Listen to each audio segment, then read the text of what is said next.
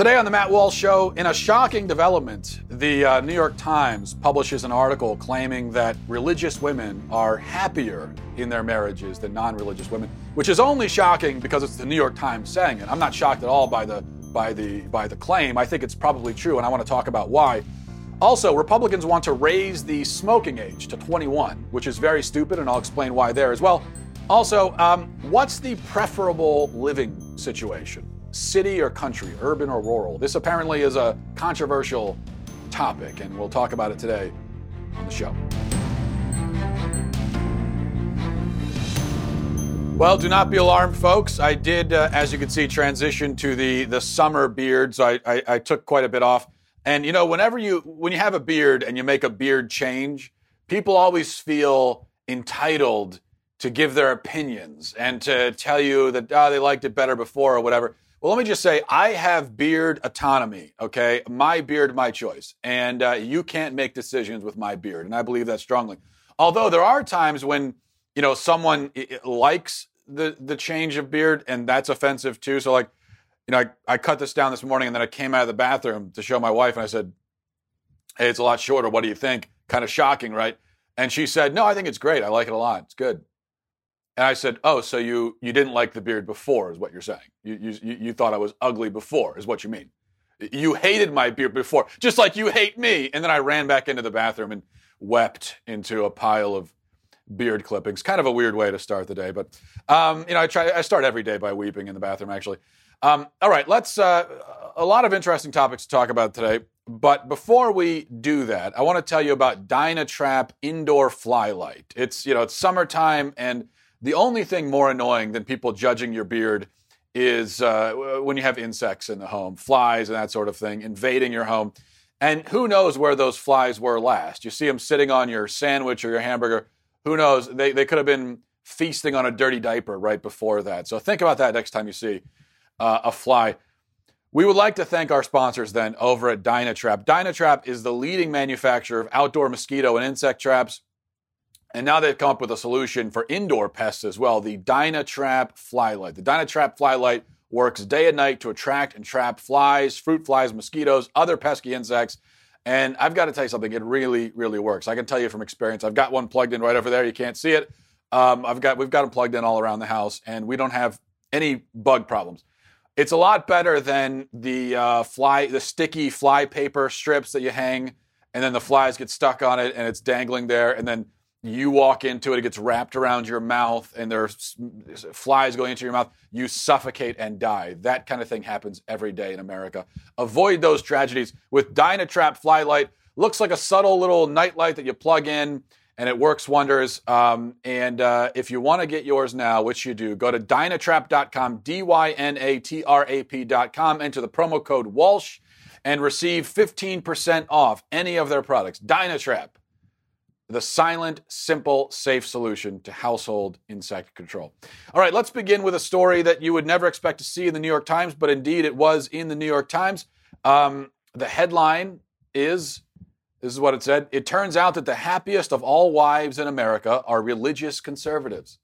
You know that the New York Times' readership, they're going to be a big fan of stories like that, and we'll get to how the readership reacted in a minute, but the article begins, blue marriages are better, or at least that's the conventional wisdom. Couples who live according to egalitarian values, sharing domestic responsibilities like housework and cooking, have long been seen as superior by most academics, journalists, and public intellectuals engaged in the national conversation about the American family. Well, there's your problem right there, first of all, that we've got intellectuals, public intellectuals, journalists, and academics who are apparently leading the conversation about the American family. Well, I don't really trust what any of them have to say on the subject of what makes the healthiest family. I don't trust them on a lot of things, but especially on that subject. So it's no surprise that they were wrong. The whole problem with this equal marriage idea, the egalitarian marriage, is that the problem is not, let's be clear what the problem isn't. The problem isn't that spouses are sharing household duties. Of course spouses should share household duties. I cook, I clean, I do all that stuff.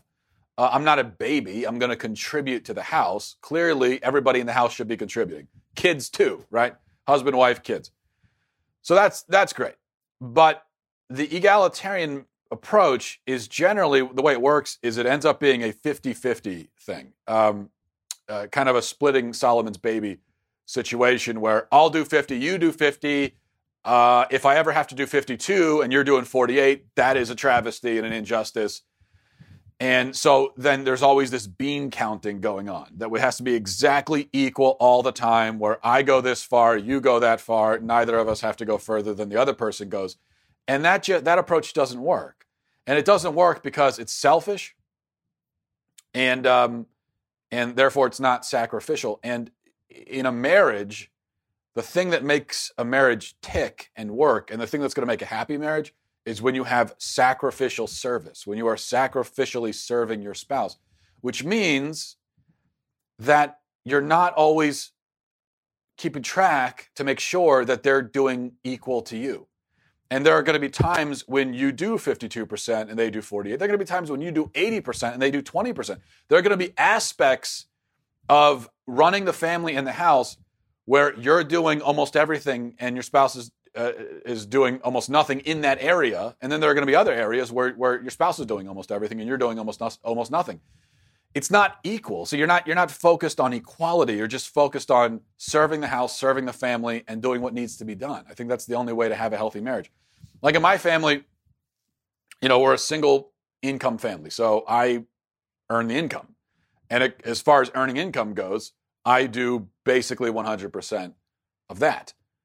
But my wife, when I'm gone, she's doing basically 100% of the parenting for that period of time. So but we also can't say, I can't really say actually that I'm earning 100% of the income, because I couldn't do this if my wife wasn't doing what she's doing.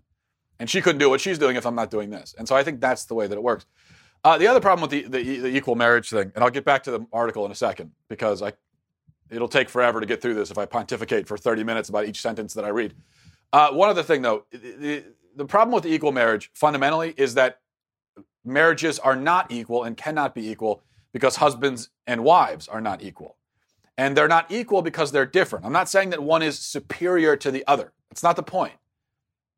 Non-equality is not always about inferiority and superiority. Sometimes it just means that two things aren't the same.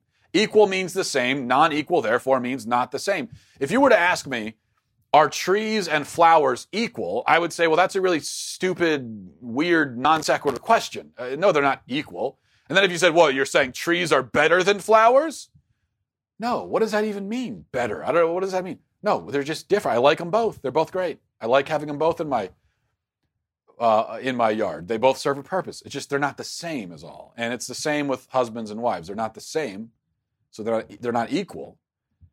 But it doesn't mean that one is better than the other. All right. Going back to the article, it turns out the happiest of all wives in America are religious conservatives, followed by their religious progressive counterparts. Fully 73% of wives who hold conservative gender values and attend religious services regularly with their husbands have high-quality marriages. When it comes to relationship quality, there is a J-curve in women's marital happiness, with women on the left and right enjoying higher quality marriages than those in the middle, but especially wives on the right. When we look just at women's political ideology using the General Social Survey, another nationally representative survey of American adults, we see a similar curve in marital happiness for American wives. It turns out the bluest and reddest wives are most likely to report that they are very happy in their marriages. To be sure, the General Social Survey curve is closer to a U-curve, as the level of marital happiness for the group of extreme liberals and the group of extreme conservatives and conservatives is essentially the same. Together, these two groups account for about 1/3 of American wives. All right.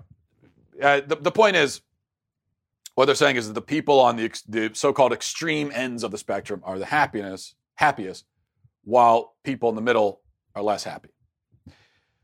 So you've got religious conservatives who are the happiest, and then second place are progressive religious women, and then the people in the middle are miserable, it turns out. Now, the article suggests some reasons for that. It says maybe folks in the middle don't have the same community support, because when you're affiliated with a group, religious group, a church, you're going to have that community support will make you happier.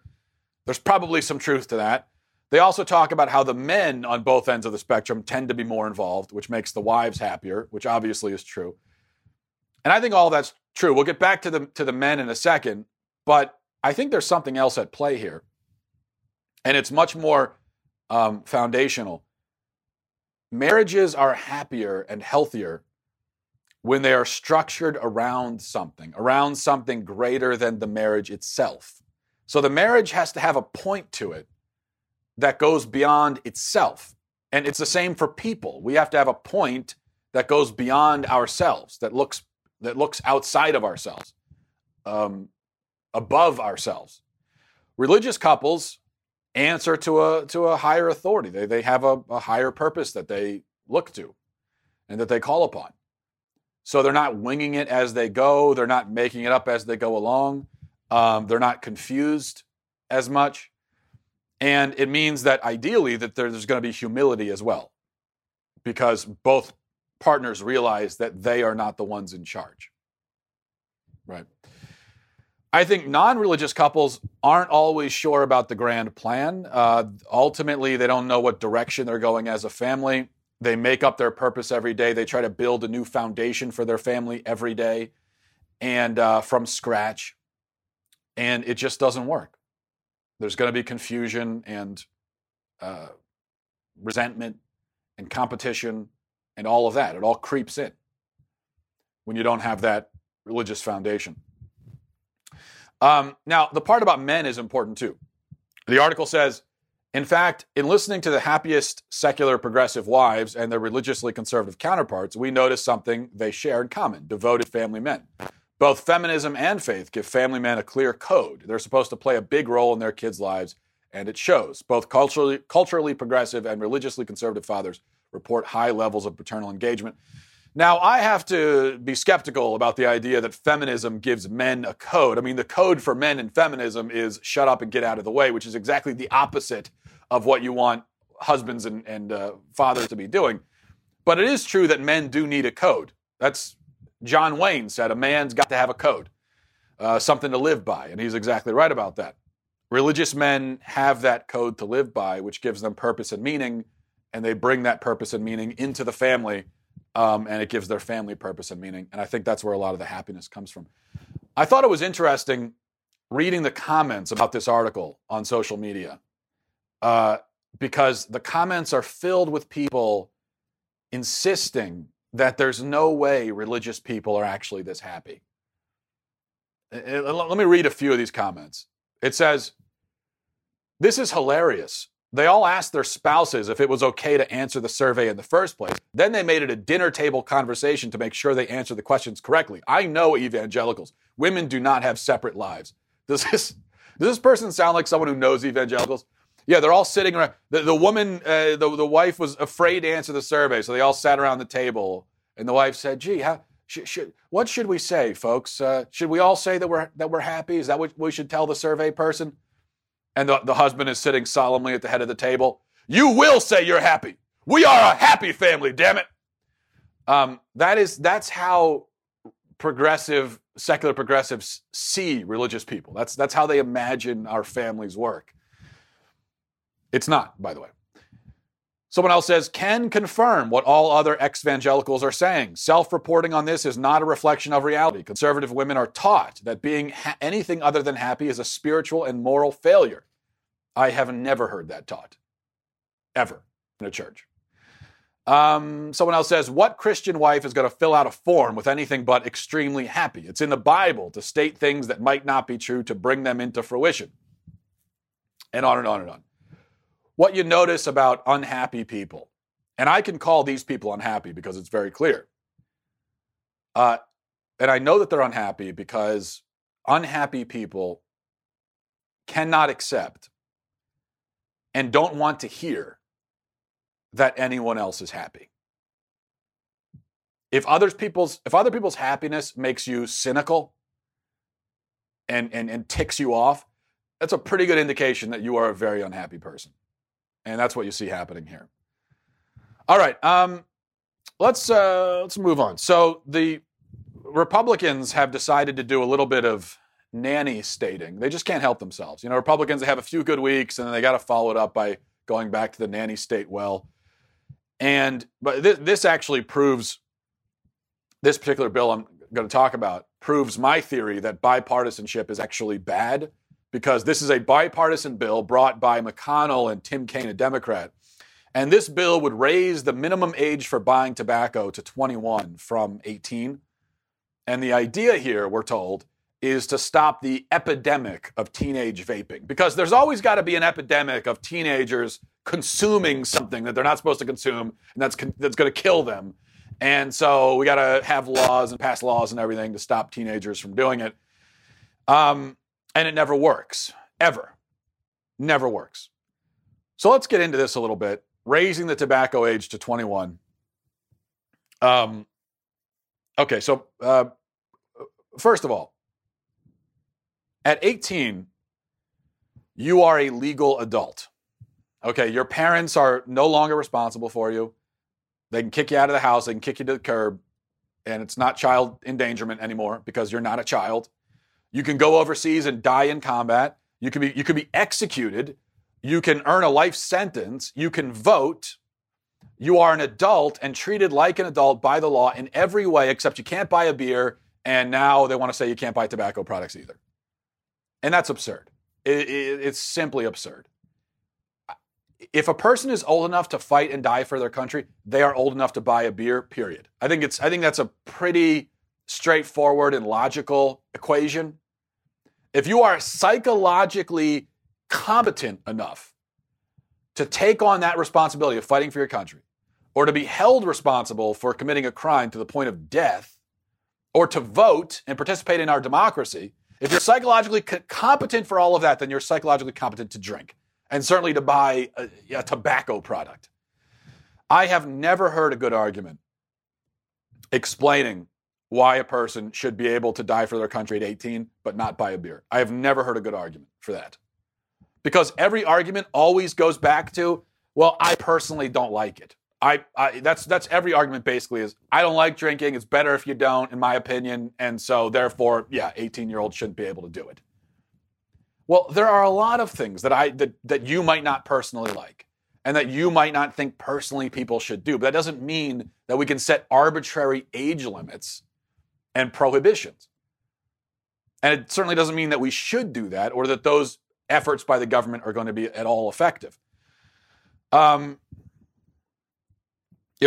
So raising the age, it accomplishes nothing.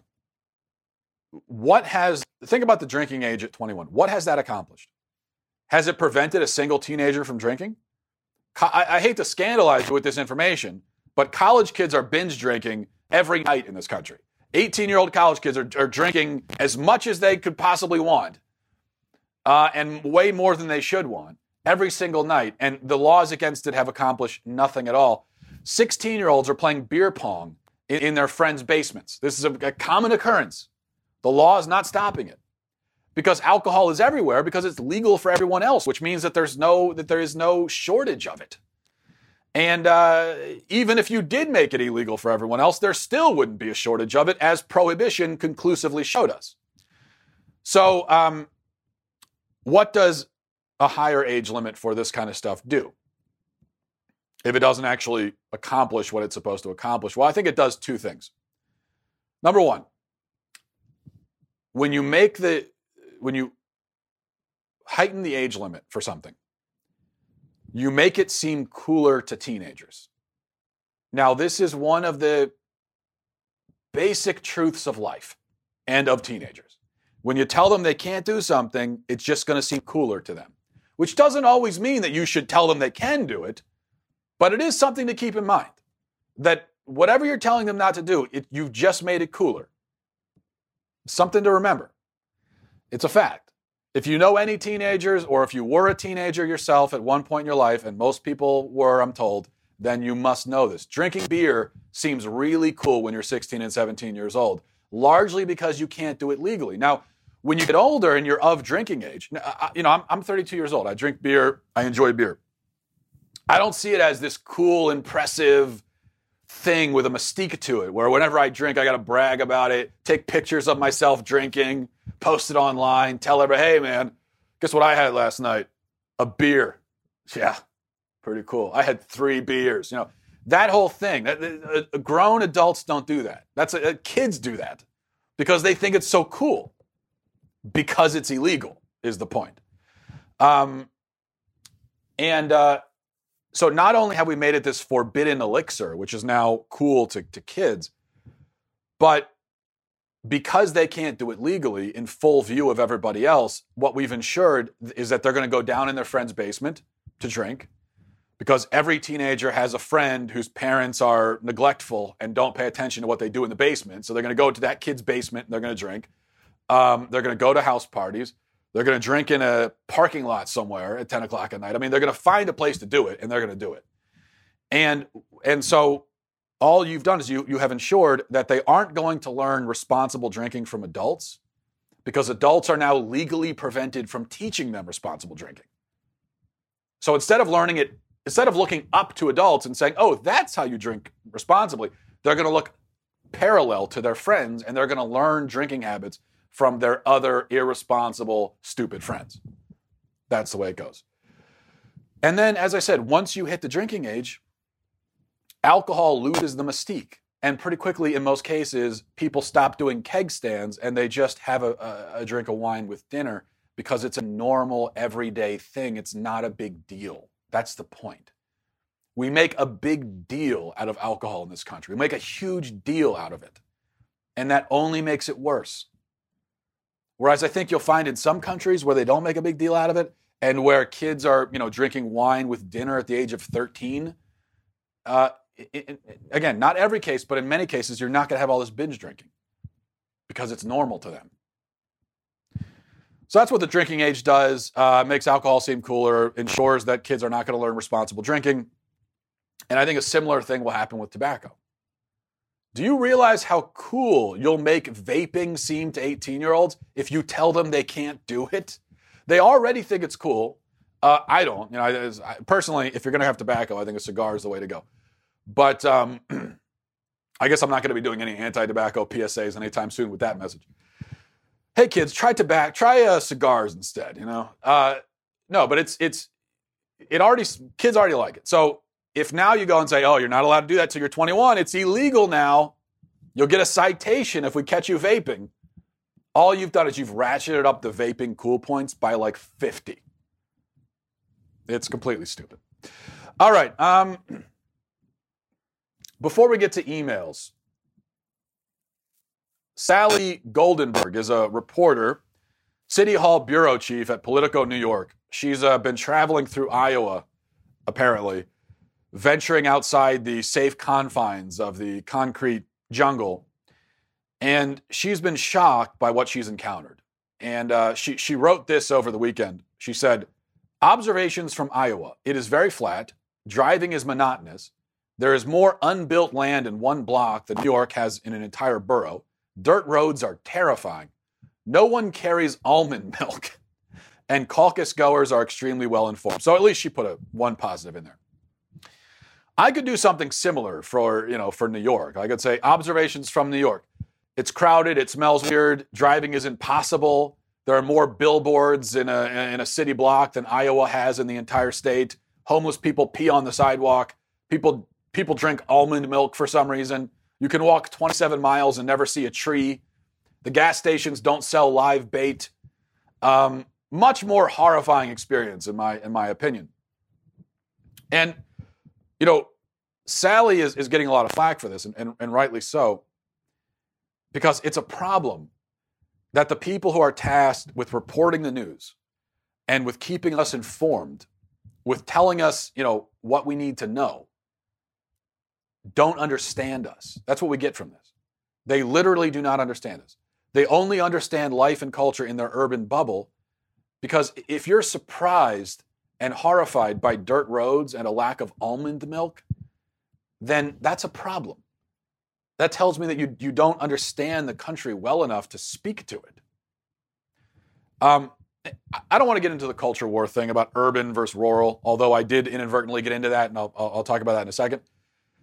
When it comes to the people, I think it's a stupid thing to get into, are there better people in the city or in rural? I've been all around the country. I've lived on the East Coast most of my life. I've spent a lot of time in Baltimore, New York, Washington, Philly, up and down that corridor. And I've lived in the country. I've lived in Kentucky. I've visited probably 30 or so states in the last few years, everywhere from North Dakota to LA to California, Alaska, Ohio, Montana, all around. And people are people everywhere you go, in my experience. There are good people, bad people, nice people, mean people, everywhere you go. But in terms of personal taste, in terms of the environment that you're in, I can't see how anyone would prefer the city over the country. I don't get that. And I made this point in response to Sally Goldenberg. I made the point that out in the country, you have open spaces, grass, trees, wildlife, privacy, quiet. And how could you prefer crowds and concrete to that? And then I wrote that tweet, and I found out this morning that apparently the tweet sparked a backlash, which I do sometimes. I spark backlashes. I don't mean to, but I do. And this one did. I didn't even know it. But this New York news channel, they did a story about my tweet. It's just watch this. This is from a provocative right-wing blogger named Matt Walsh. So maybe it was meant to get this reaction, but here's what he wrote. Yeah, how can anyone actually prefer living in a crowded city over a more rural area with open space, green grass, trees, privacy, and quiet? I mean, do you really need to have 98 stores within walking distance? Is proximity to retail really the most important thing? I don't get it. Walsh often says outlandish things looking for a response, and he got a response from a bunch of New Yorkers, including New York one's Jillian Jorgensen, who said, imagine thinking the only thing an urban lifestyle offers is proximity to retail. I mean, shaking my head at this whole thing. Darla said the opportunities to be exposed to other cultures, lifestyles, religions, and creative hubs, all also within walking distance. Arguably part of the problem of America right now. Robert says, oddly enough, people over the age of 4 understand that not everybody likes exactly the same stuff they do. Hear, hear. Newsworthy stuff there, folks. That is newsworthy material. I don't like cities. Halt the presses, let everybody know I don't like cities. But I stand by it. I stand by it, number one, because I have found out that apparently people in cities are kind of whiny and sensitive, especially New Yorkers. That is the one critique I'll make of the people. Not true of all of them. But I have noticed this about New Yorkers, that if you don't bow down and worship New York and talk about, oh, it's the greatest city in the world, such a wonderful city, oh my gosh, New York, it's wonderful. If you don't do that, they get very offended. They need you to tell them that New York is great. They need to hear that from you. And if you don't say that, God forbid you go to New York and you say, it's all right. That's kind of my feeling about New York. I visited. It's fine. There are a lot of people. There's stuff. There's buildings and there's restaurants. And yeah, it's nice. It's fine. It's okay. I'm happy to leave. I'm happy to be there for a few hours or a couple days, but I'm also happy to leave. And a lot of New Yorkers can't handle that reaction. They don't like it. They need you to love it. A little bit needy, in my opinion. I think people out in the country, a little bit less needy. They definitely don't care. That's one thing I'll say. As far as the people go, if you go out into the country, into rural areas, those people do not care if you like it or if you like them. Yeah, they're friendly people. They're nice people. But your opinion of them and of their lifestyle, they couldn't possibly care less. They're not going to try to convince you. If you say, oh, I don't like it, there are too many cows, it smells like cow poop, they're going to say, well, you're free to go. See you later. But in the responses to what I said, the one thing that jumped out at me is when people are talking about why living in the city is better than living in the country. One thing that kept coming up is convenience and how the city is much more convenient. And I think that's interesting because, yeah, I agree in some respects. Now, traffic is not convenient, but yeah, in a city, depending on where you live, you could walk outside, walk right down the street to the convenience store. You've got everything you want. Depending on where you live, you could have everything you want within a couple of blocks. Whereas if you live out in the country, you might have to drive 20 or 30 minutes to get to a grocery store, God forbid. So that's convenient. But I don't think we want to structure our lives around convenience. G.K. Chesterton said that an adventure is an inconvenience wrongly considered. Meaning that, yeah, you could look at it as an inconvenience, or, if you got to drive 30 minutes to the grocery store, you could look at it as an opportunity. If you live out in the country, you look at it as an opportunity to see the view. You can look at it that way. And if you live in a rural setting, here's what I know. You walk outside your house in the morning. You're going to hear birds chirping. You're going to hear wind rustling the trees. If you have a brook on the property, you might hear water gurgling. You'll hear maybe faintly in the distance, you'll hear a cow mooing or a dog barking or something. And it's serene. And it's beautiful. And it's, to use a new agey phrase, it's very centering. Right? It helps you center yourself, whatever that means.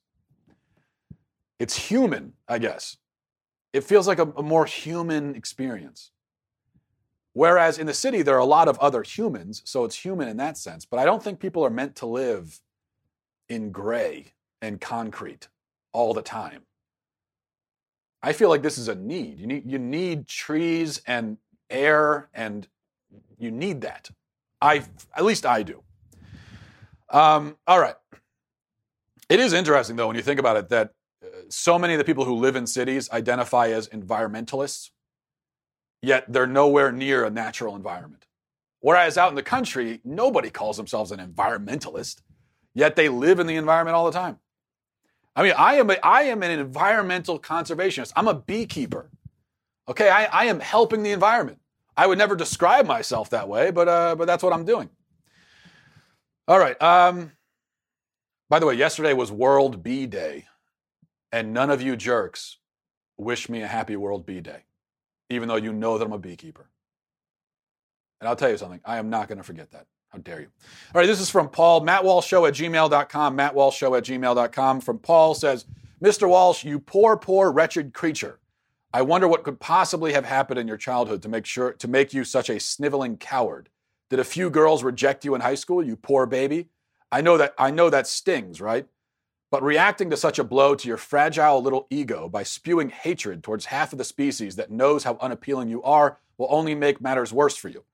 I understand from your stupid little bio that you found a woman who was willing to be with you. That's not what he said. He used a more vulgar phrase. So why are you still so sad and scared and angry? Incidentally, the phrase theocratic fascist is an oxymoron. And if you truly believe in your deluded little noggin that you're somehow carrying the message of Christ, I've got news for you. If this mythical figure were an actual one, he'd have you earmarked for an eternity in hell for being such a baby. F you, please die. Hi, Paul. Thank you very much for that feedback. Valuable as it is. I don't have much to add except this. Perhaps I am as terrible as you say. Maybe that's true. Maybe I'm an awful person. Who knows? But then how does it make you feel that you are over in your corner, stewing over me, thinking about me, hating me, writing to me, describing me to myself, and yet I don't know who you are or care. And I never will know who you are or care. And after this moment right here, this is your moment to shine. This is the moment I'm speaking to you. But after this moment, I will never think about you ever again as long as I live. And yet, I'm stuck in your head. That's got to sting, doesn't it? Thanks, Paul. All right. From Patrick says, let's see. Hi, Matt. On the show, you were discussing your view on capital punishment. I'm curious what you think of the argument that capital punishment shouldn't be allowed, given that there is, although small, a chance of a wrongful conviction. I do believe there are some horrendous actions one may take that deserve death as punishment, but since our judicial system is not flawless, I'm unsure whether or not the government should be trusted with the power of sentencing people to death. Keep up the good work on the show. I'm a big fan. Thanks, Patrick. Yeah, our justice system is not, you're correct, it is far from flawless. And that is a concern, obviously. It's a big concern. Maybe the number one concern with the death penalty. To put an innocent man to death is unspeakably unjust. And we know that it has happened in America. But I think you can get, you can be really, really, really, really certain that somebody is guilty. Or I should say, back up. You can get really, really, really, really close to certainty that someone is guilty. So you can be very, very close to certainty. You'll never be 100% certain, in the sense that I can't even be 100% certain that this desk exists. I mean, I am very, very, very close to 100% certainty, but I'm like 99.99999%. But there's a chance I'm dreaming. There's a chance I'm hallucinating. There's a chance I'm high on LSD. I've never done LSD, but who knows? I mean, maybe if you did it, you'd forget that you did it. And I don't know how it works. If there's a chance that I'm in the Matrix. There's a chance that this is actually a transformer, that'll turn into a giant wooden robot. Who knows? Technically, those are all possibilities. But they are so remote, so slim, that you effectively don't have to consider them. And for all intents and purposes, you're certain. I think you can get close to that with a guilty conviction these days, because you've got DNA evidence, you've got even like video, GPS. I mean, cops can check on your phone, see where you were. You can see you were there, DNA, they got a murder weapon. Now, there are plenty of times people are convicted without all this stuff. But what I'm saying is we can theoretically get very close to near certainty. And then also people will admit. There are plenty of people on death row who have admitted that they did the crime. Now, but here's my point. Is it possible that you could have DNA evidence, video, GPS, a confession, and the person is still innocent? Yes, it's possible. But it's probably about as possible as, the idea that this death doesn't exist because I'm dreaming. It's like in that same realm, which is why the standard is to prove guilt beyond a reasonable doubt, not beyond any doubt. If we have to prove guilt beyond doubt, then we could never convict anyone of anything, because you can never be technically beyond doubt especially about something that someone did that you weren't there to see. And even if you were there to see it, we know that eyewitness testimony is notoriously unreliable. So it's reasonable doubt. If you're beyond reasonable doubt, then I think that's enough to put someone in prison. And if it's enough to put someone in prison, I think it's enough to execute them as well. Because it's certainly almost as bad, it would seem, to put an innocent man in jail for his whole life as it is to execute him. So either way, it's horrific, which is why you want to be beyond a reasonable doubt. Got a few other emails. I think we will save these for tomorrow. MattWalshShow@gmail.com. MattWalshShow@gmail.com. Thanks everybody for watching. Thanks for listening. Godspeed.